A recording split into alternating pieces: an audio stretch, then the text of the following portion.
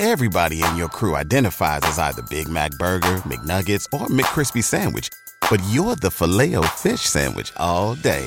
That crispy fish, that savory tartar sauce, that melty cheese, that pillowy bun. Yeah, you get it. Every time. And if you love the Filet-O-Fish, right now you can catch two of the classics you love for just $6. Limited time only. Price and participation may vary. Cannot be combined with any other offer. Single item at regular price. Ba-da-ba-ba-ba. Back with Vershawn Jackson. Sponsored by Wingstop on 93.7 The Ticket and theticketfm.com.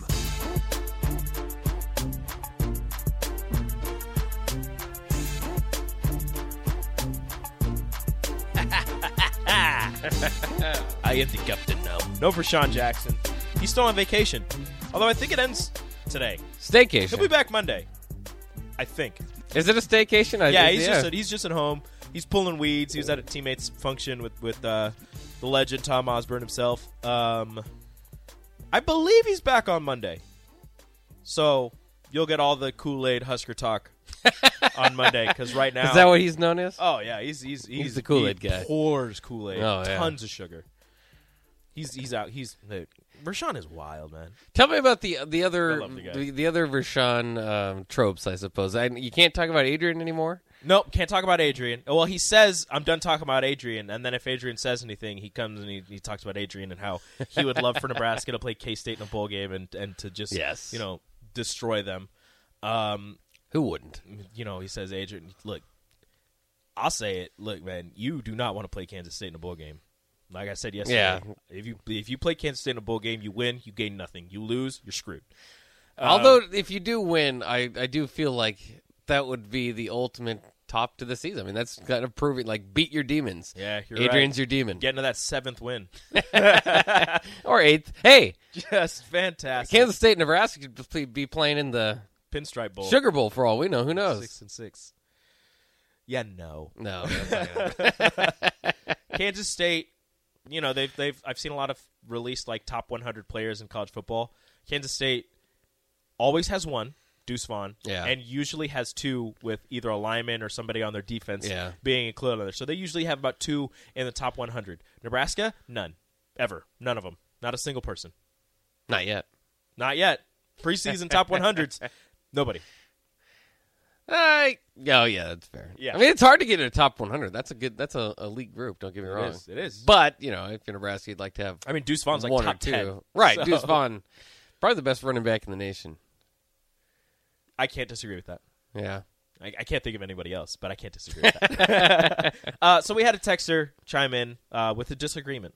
Okay. Bob said, I disagree with those last comments. And you guys can chime in as well. 402-464-5685, the Hunt of Lincoln hotline, the Starter Heyman text line. Starter Heyman Jewelers live video stream as well. You can comment on there, Facebook, YouTube, Twitch, and Twitter.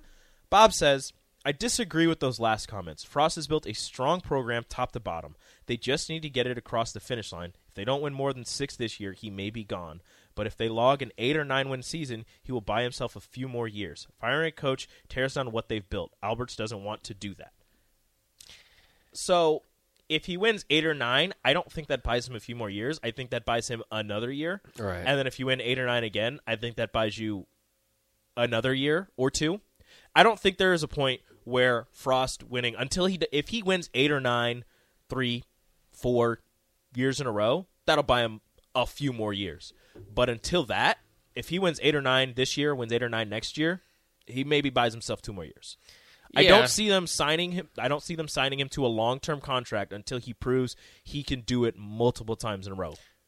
Well, they might sign him to the standard 5-year deal because that's pretty standard and helps in recruiting generally. But it's you're not going to get that huge buyout anymore. Well, yeah, it's going to be 5 years, but it's going to be it's reasonable. Not really. Everybody's going to be everybody knows it's not 5 years. Right, and he doesn't.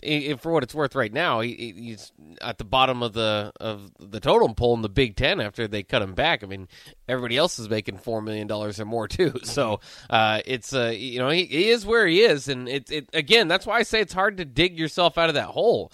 It's a 4-year hole he put himself in, and you can say he's built this team from top to bottom, and it's getting better, and hopefully you're right. And but it doesn't take away from the fact. I mean, he could go 12-0 this year and still have a losing record at Nebraska. It's a deep hole he's dug himself in.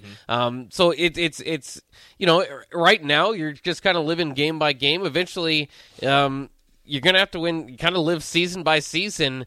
If you win a Big Ten title, if you do something incredible in a few years, then maybe you buy yourself a 6-6 or a 7-5 down the line. But until then, it's going to be hard. If you go under 500 and you haven't proven yourself to be, top tier in the Big Ten, I mean that's going to be hard to stomach. So and Bob, I get the where did it go? The firing coach tears down what they've built. Alberts doesn't want to do that. I get that.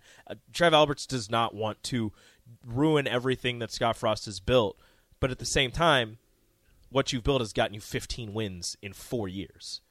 I do agree that he has built the program to a better place than it was when he first inherited it from Mike Riley. It was in a deep hole when he inherited from Mike Riley. He went a little deeper, but he's I think finally poured the concrete and is starting to build upon that foundation and trying to get himself out of the hole. But it's going to take a couple of years to get yourself out of where you've positioned yourself. And I don't want to, I'm not going to put this all on him. He, like I said, he inherited, kind of a mess from Mike Riley. But at the same time, look, man, that first recruiting class you put together, I think everybody left. I don't think anybody finished their careers at Nebraska from that 2018 recruiting class. So that's another thing that you dug yourself into. With 4 years, you should have, built the foundation with that first recruiting class, with that second recruiting class. But with what was going on, you lost everybody from that 2018 recruiting class. 2019 wasn't much better.